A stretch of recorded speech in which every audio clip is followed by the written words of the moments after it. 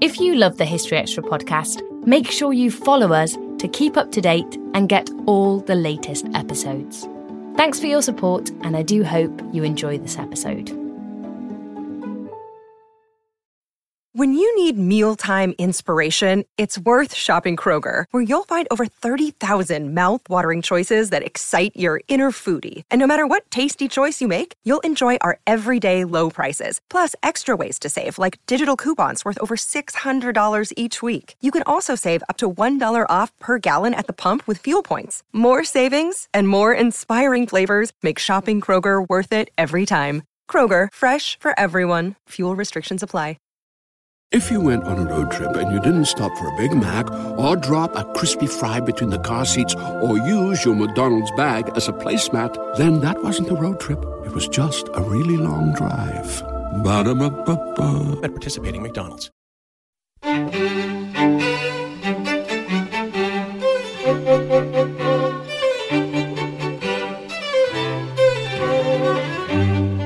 Hello and welcome to the History Extra podcast from BBC History Magazine, Britain's best-selling history magazine.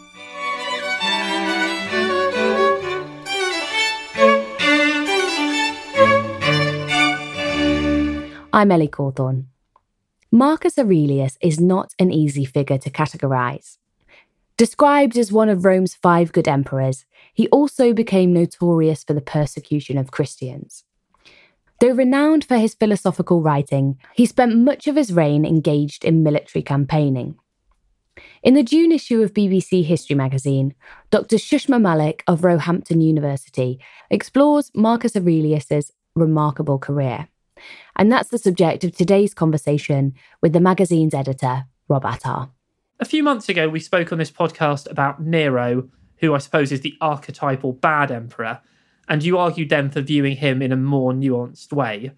Today we have Marcus Aurelius, who is perhaps the classic good emperor, but is it also the case here that reputation is a bit too simplistic? Yeah, I think with lots of historical characters, with humans, in fact, there's often, we all have our good points and our bad points. I think it's certainly true that while Nero made many mistakes in his reign, Marcus Aurelius made far fewer mistakes as far as our historians are concerned.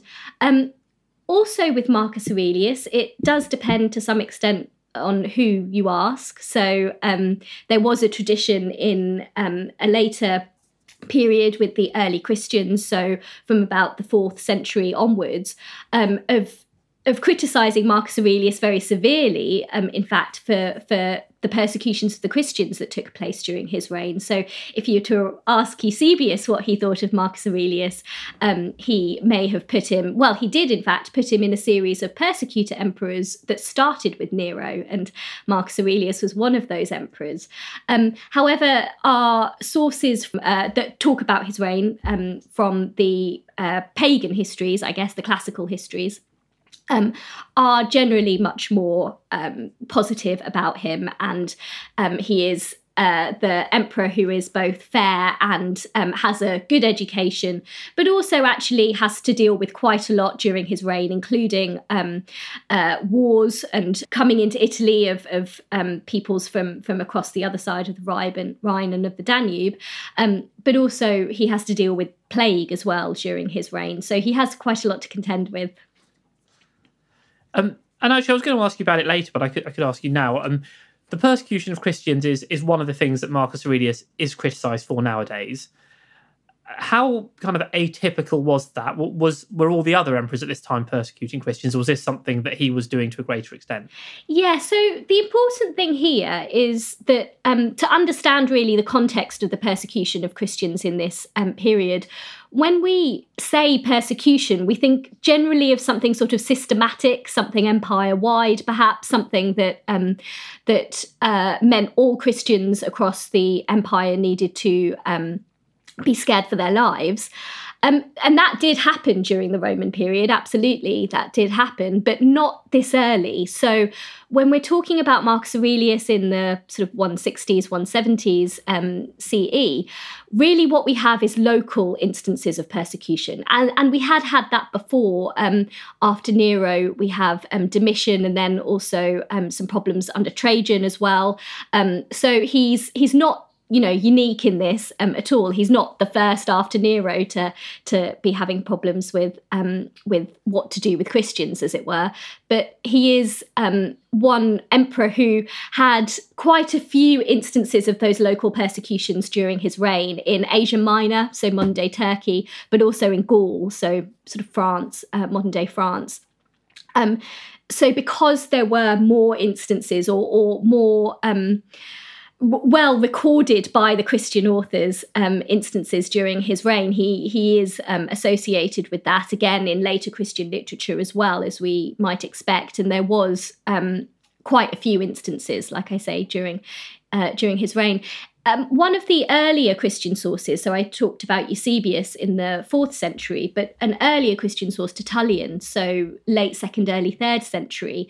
He's a bit of an apologist for Marcus Aurelius. He says, well, these were local. He, didn't really have necessarily an overview of what was happening. He wasn't saying to every local governor, yes, do that, was the way that Tertullian explains it. Our classical sources, by which I mean mainly Cassius Dio in terms of narrative history, doesn't mention it. So we don't have that particular perspective. But it's not something that's sort of systematic and empire-wide at this point, but it is, these local events are taking place and Christians are being punished and killed and in places during Marcus Aurelius's reign. Now, so Marcus Aurelius, at the time he becomes emperor, emperors are not generally inheriting the throne from their father, are they? They're typically being adopted. So how does he first come into the line of succession then? So during this period, which is sort of known as the adoptive emperors, which started with the Emperor Nerva in 96 CE, 96 CE.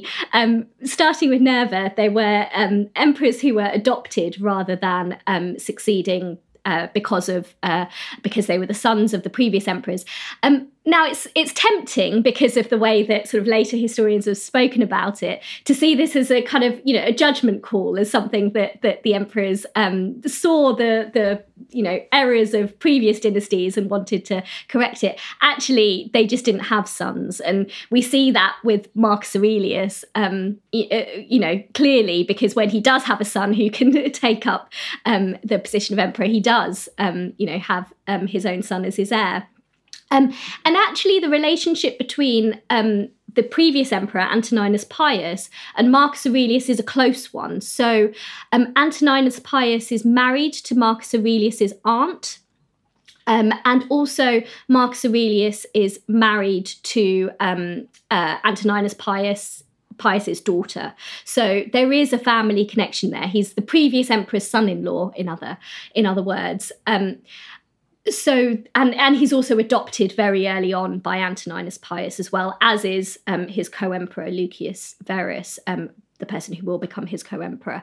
So we do have a sense of sort of a family a connection there, both through the fact that Antoninus Pius is his sort of uncle-in-law, and also because he is married to Faustina. So he is the last of the adoptive emperors, because, as I said, he names his son Commodus as heir to succeed him when he dies.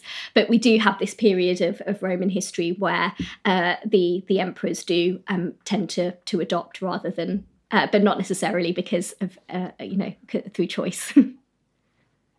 And so Marcus Aurelius doesn't become emperor until he's, I think, around 40. Yes. So prior to that, how does he prepare, or how is he being prepared to reign? Yeah, so he, as you say, becomes emperor when he's 40 in 161 CE. He was born in 121 CE. And he has been sort of picked out to go into that role since the death of the emperor before Antoninus Pius, which was Hadrian.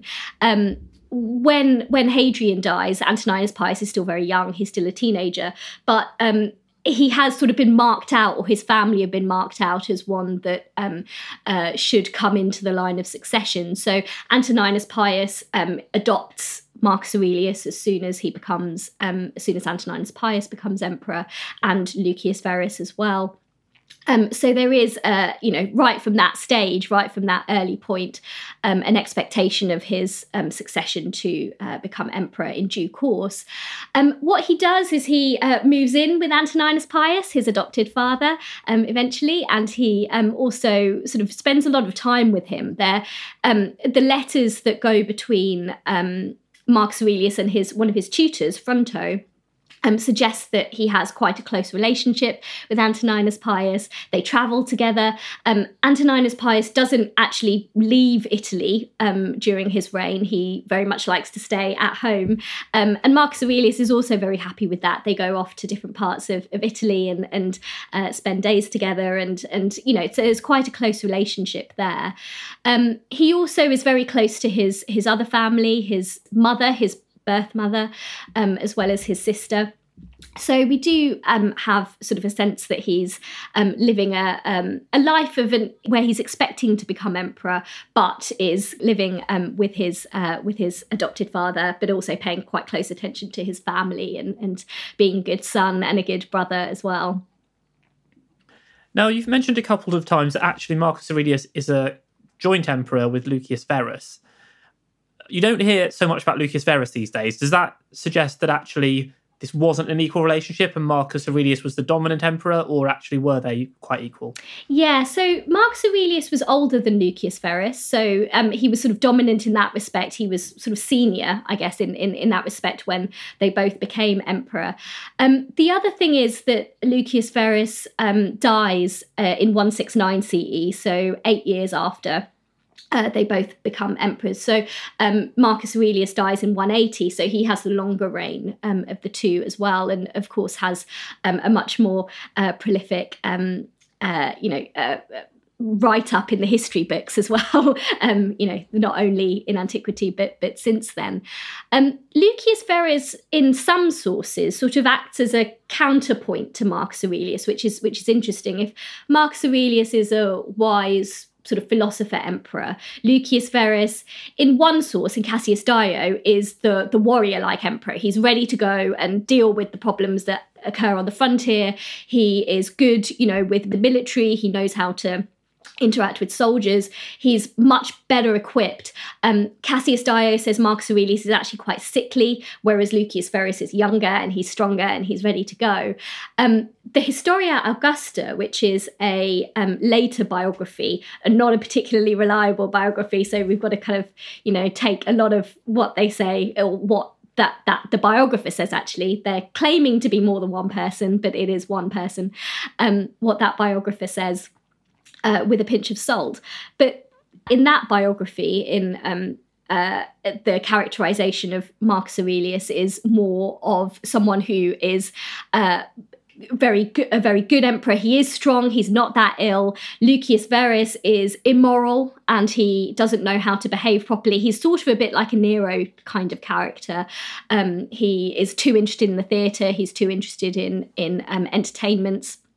And that's why Lucius Verus goes off in that first instance when there's problems in the frontier, because Marcus Aurelius thinks that will help him to sort of rein in his luxurious side and his indulgences a little bit. So the same event happens. Lucius Verus goes off to the frontier in the east very early on in their reign. But the reason for it is very different in our two sources. Is he the younger, stronger man, better equipped, more of a military person, or is he this immoral character who needs some sort of reform to take place?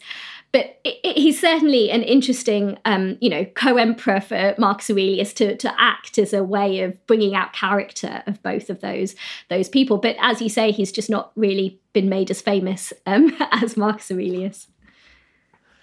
And when Marcus Aurelius and Lucius Verus come to power in 161 AD, what is the state of the Roman Empire? What are the most pressing concerns for them? So at the same time as sort of Antoninus Pius dies and they Marcus Aurelius and Lucius Verus take over, there are some problems immediately in the east, on the eastern borders, with Parthia. And that's not it's not a coincidence that happens as there's a transition of power. that very transition is a weakness, is seen as a weakness. There's a new emperor, or emperors in this case. Then they don't have very much military experience between them. In fact, Marcus Aurelius really has none at all.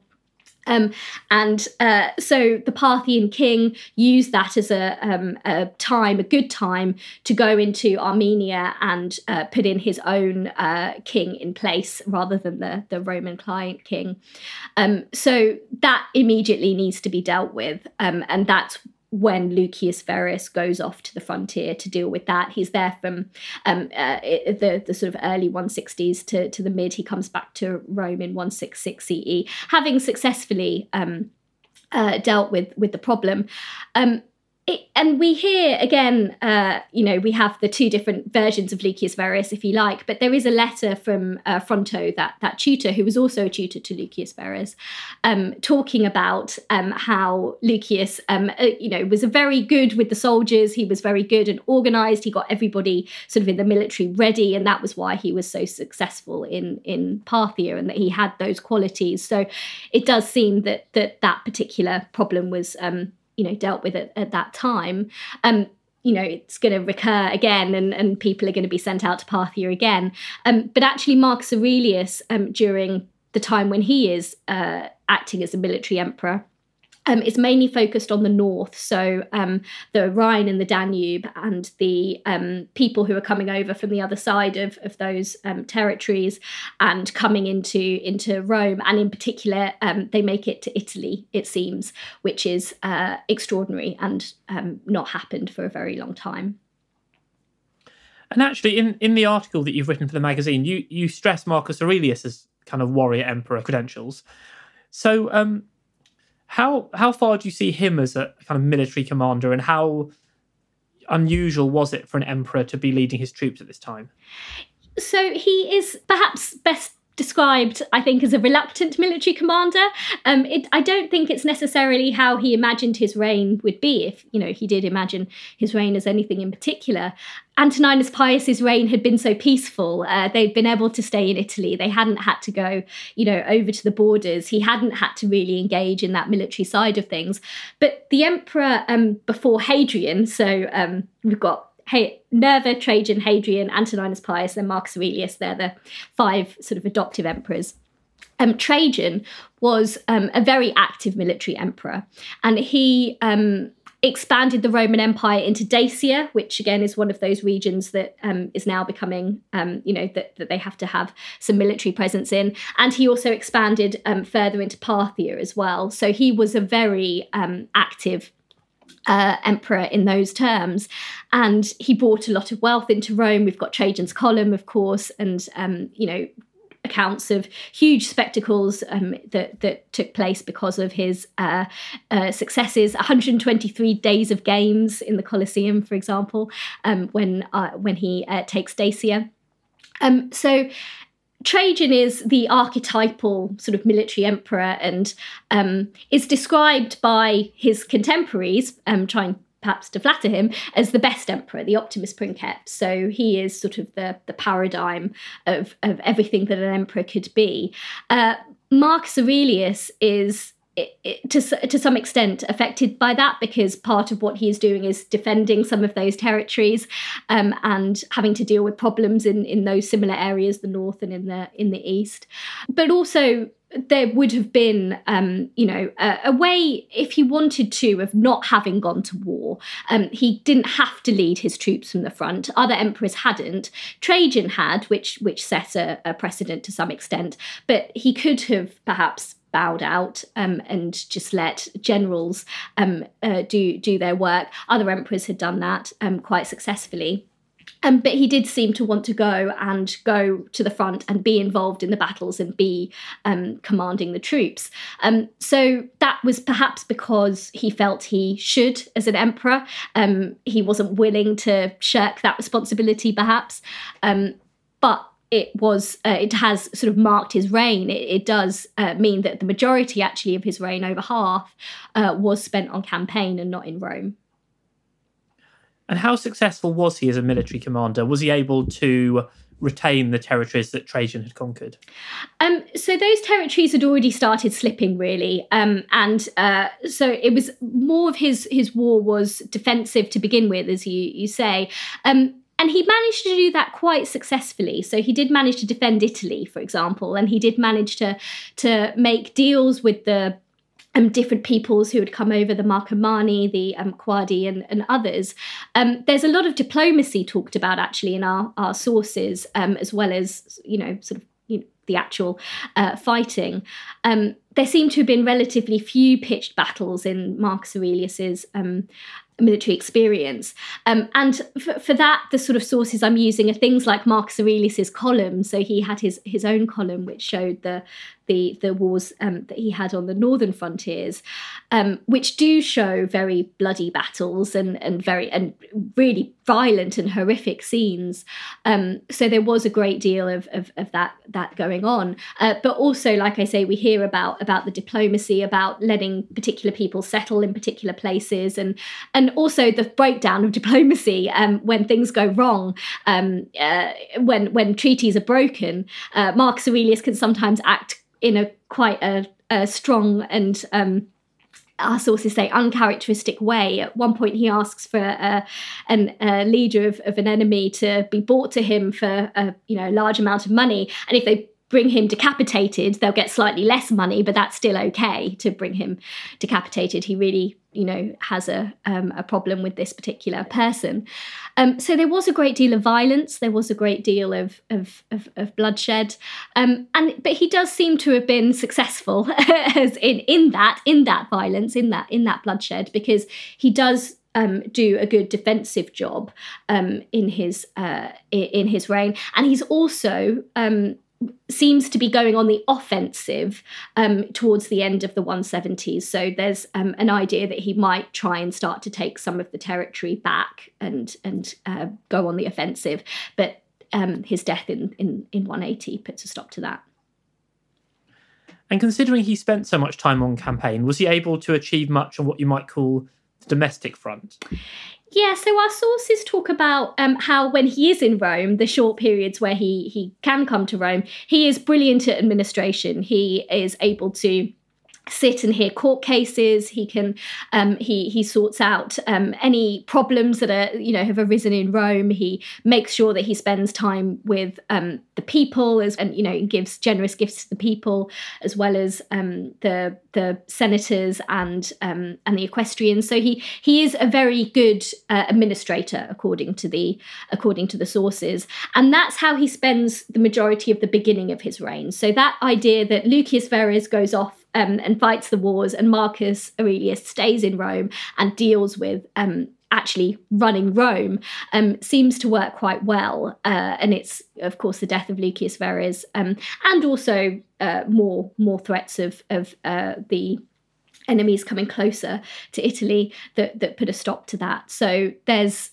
an idea he could have been sort of the most successful administrative emperor, as it were, if he'd had chosen to do that. But when he is able to be in Rome, he is, very well liked and seems to keep all the different groups in Roman society on side. Still to come on the History Extra podcast. So he says at the end of the letter, "Farewell, most loving, most delightful and eloquent man, my sweetest master.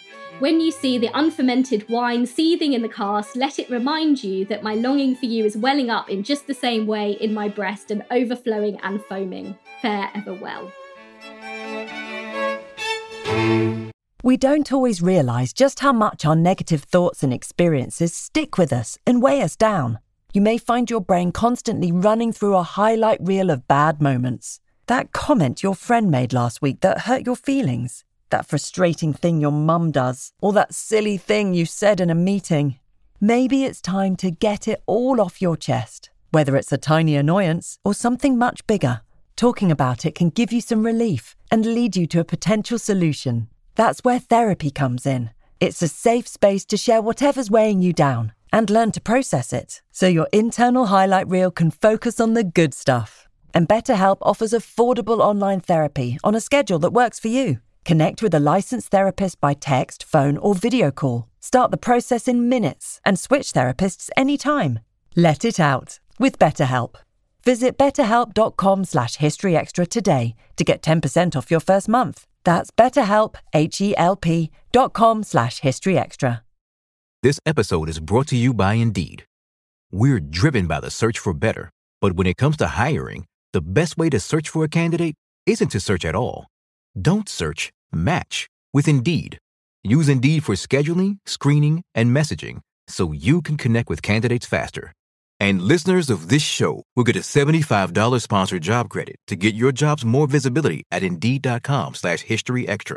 Just go to Indeed.com/historyextra right now and support our show by saying you heard about Indeed on this podcast. Terms and conditions apply. Need to hire? You need Indeed. And now the thing that Marcus Aurelius is probably best known for today is his philosophical writings. Mm-hmm. And he was influenced, I believe, strongly by the Stoic belief system. So what were kind of the key tenets of Marcus Aurelius's philosophy? So we have a text written by Marcus Aurelius, the Meditations, which is a sort of a philosophical treatise. It's a notebook, really. It's him kind of writing down a sort of personal diary, a personal notebook of things, of ways to live, of philosophical maxims. So there are quotes from other philosophers in there as well, but just a guide to being a good person. He is thinking about a guide to being a good ruler, not necessarily for other people, but for himself, and what that would require. And also it includes some of the things that he thinks are the best qualities of people that he's known. So in book 1 of the Meditations, he talks about family members and his tutors, and he says, this is what I've learned from them. Book 1 is really the only book that has a sort of structure like that. The rest of it is notes on different themes. So when he's writing the Meditations, he is talking a lot about ways of being the best person you can be, I think is the way to put it. A way to live your life that means you are kind and fair and just and treat people in the way that you might like to be treated. These are all clearly good qualities to live by. And he uses, the philosophical thought to help that. He uses, like you say, Stoic principles, other principles as well. He quotes other schools of philosophy too. He does seem to be most strongly influenced by the Stoics and to be thinking about the universe in Stoic terms. So a sort of divine reason that everyone is attached to, and then you have your own governing body, governing mind, really, that you should use to, like I say, be the best person you can be. But he says things like, don't judge others. You should be able to lift yourself above that, because actually what does judging do? If you are judging other people, you are making certain decisions about their behaviour which are not yours to make. And it's never going to do you any good. It's only going to cause you harm. So just don't do it. Just step away and don't put yourself in that sort of situation. So that's the sort of thing that the Meditations is full of. And he repeats themes like ethical behaviour. He also talks a lot about death, because that was clearly a reality of his life, as both as a soldier emperor, as someone who is fighting wars, but also back in terms of his family. He has at least 13 children, a lot of whom die before they can reach adulthood. So he's constantly having to deal with this sort of infant mortality, the loss of children in particular. And he does write about that. He writes about not getting too attached to your children, for example. When you kiss them goodnight, think that they could be dead in the morning. That's a reality of life. So there are some darker notes in the Meditations as well as, like I say, a sort of guide to living the best life that you can. were these meditations intended for posterity? Did he think these would form part of his legacy, or were they really just something he was writing privately for himself? Yeah, they seem more private, I think. I don't think he necessarily expected us to be talking about them in 2021. Actually, one of the points that he makes in his meditations is you should focus on what you do now. Don't think about posterity, because when you die, your reputation will die not much longer after you. If you're lucky enough to have a reputation, it's not going to last very long. So focus on living well now. Don't think about posterity. So he might be quite surprised that we're still talking about the meditations this long after. But they weren't actually well known in antiquity, or known as far as we know. They became popular, or became something that people knew again, sort of in the Byzantine period. So 8th, 9th, 10th centuries, we see them sort of coming up again. There are a few references earlier on than that, but not we don't get Cassius Dio, for example, or even the biographer in the Historia Augusta talking about the meditations. They do seem to have been a more private notebook that, was preserved because of who Marcus Aurelius was. But he certainly wasn't the only emperor to write. We have mentions of other things emperors wrote in the histories as well. So treatises on particular things, or satirical pamphlets. Nero quite liked writing poems, scurrilous poems about people. Some not scurrilous, some lovely poems as well. The idea of emperors writing is there in their histories. It's just, this is one that we have, which is great. But is the idea of an emperor having this kind of philosophical bent, is that unusual, or is it just because it happens to survive in his case? So it does seem that Marcus Aurelius was particularly interested in philosophy. So Antoninus Pius was as well. One of the main praises that Marcus Aurelius gives Antoninus Pius in book 1 of the Meditations is that he was a very keen philosopher, that he had a very keen interest in the subject, and that he knew his philosophy really well. The education of Marcus Aurelius seems to have made him particularly interested in this. Of course, the idea of engaging with philosophy is there, like I say, for Antoninus Pius too. There are other aspects of sort of education that other emperors engage with. So again, not to harp on about Nero, but he was, very interested in poetry and writing poetry and that sort of thing. He was very interested in the Greek language. He liked to speak in the Greek language if he, was addressing particular people. So there was that element of culture, I guess, in other emperors that we see as well coming through. But certainly we don't have anything like the philosophical ideas in the Meditations necessarily coming through any other of our sources. And can we see much evidence of Marcus Aurelius actually reigning in accordance with the philosophical principles he wrote about? And how much did he live up to his own ideals?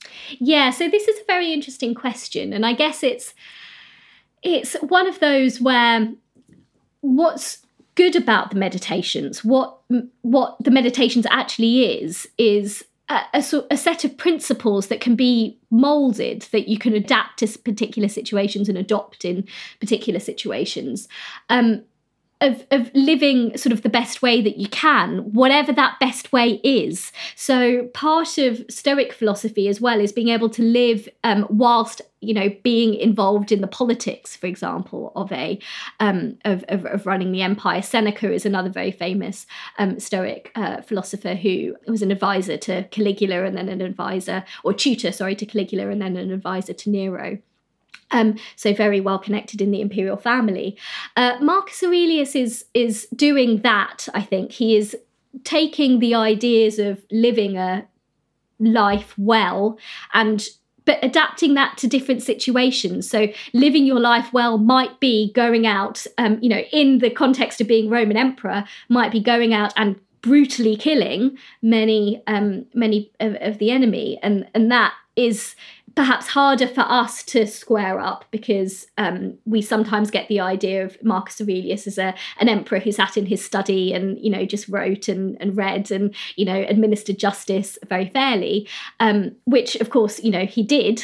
That's sort of perhaps more characteristic of the beginning of his reign. But when he needed to go and go to war, he was able to do that as well. So perhaps the versatility of his philosophical ideas and the way that he approached being emperor helps to give a bit of an idea that he didn't necessarily let stoicism rule the way that he conducted himself, but it does seem that he just tried to conduct himself in a way that was appropriate to each situation.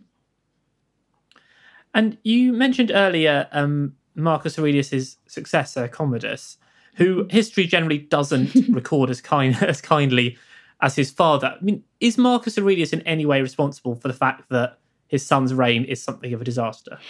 Yeah, so this is, of course, the difficult to get away from Commodus after Gladiator, which is a wonderful film, but paints him in a very particular kind of way. And, our sources also are not big fans of Commodus. Cassius Dio, in fact, is a senator during the reign of Commodus, so he has first-hand experience and talks about that in his histories of being a senator under Commodus.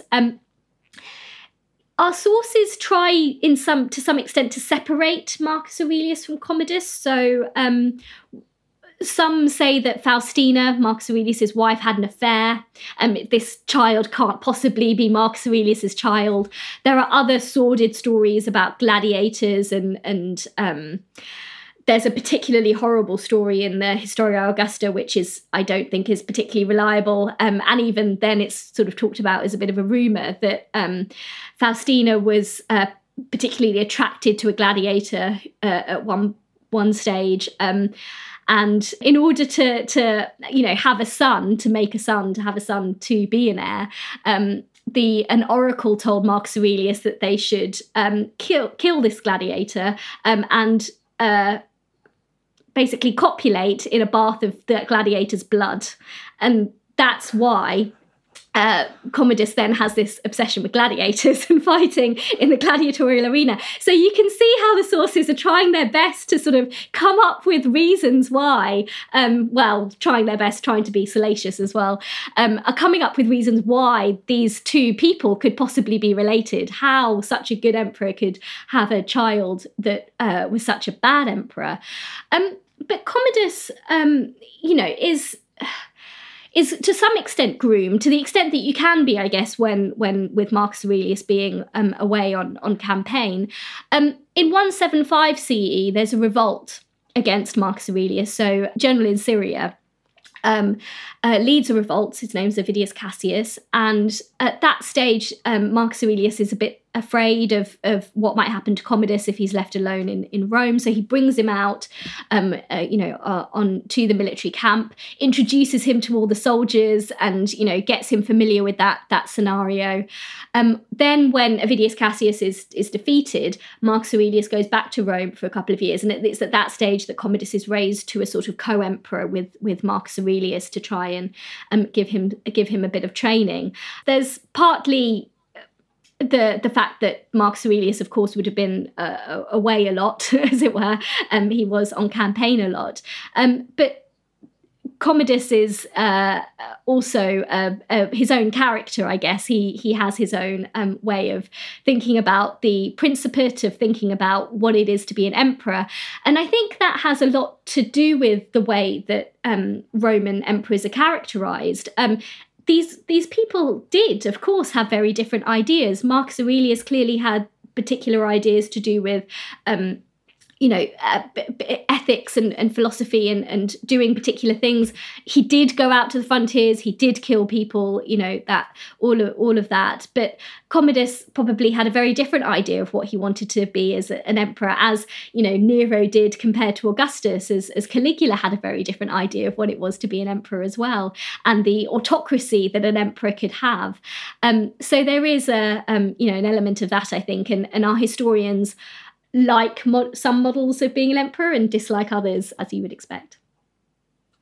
So we're recording this, and it's nearly the 1900th birthday of Marcus Aurelius, who, and nowadays, you can find his philosophical quotes on posters, on tea towels, anywhere you'd care to look. Do you think if he was kind of alive now and he saw how his reputation was nearly 2,000 years later, do you think he'd be somewhat surprised the way we view him today?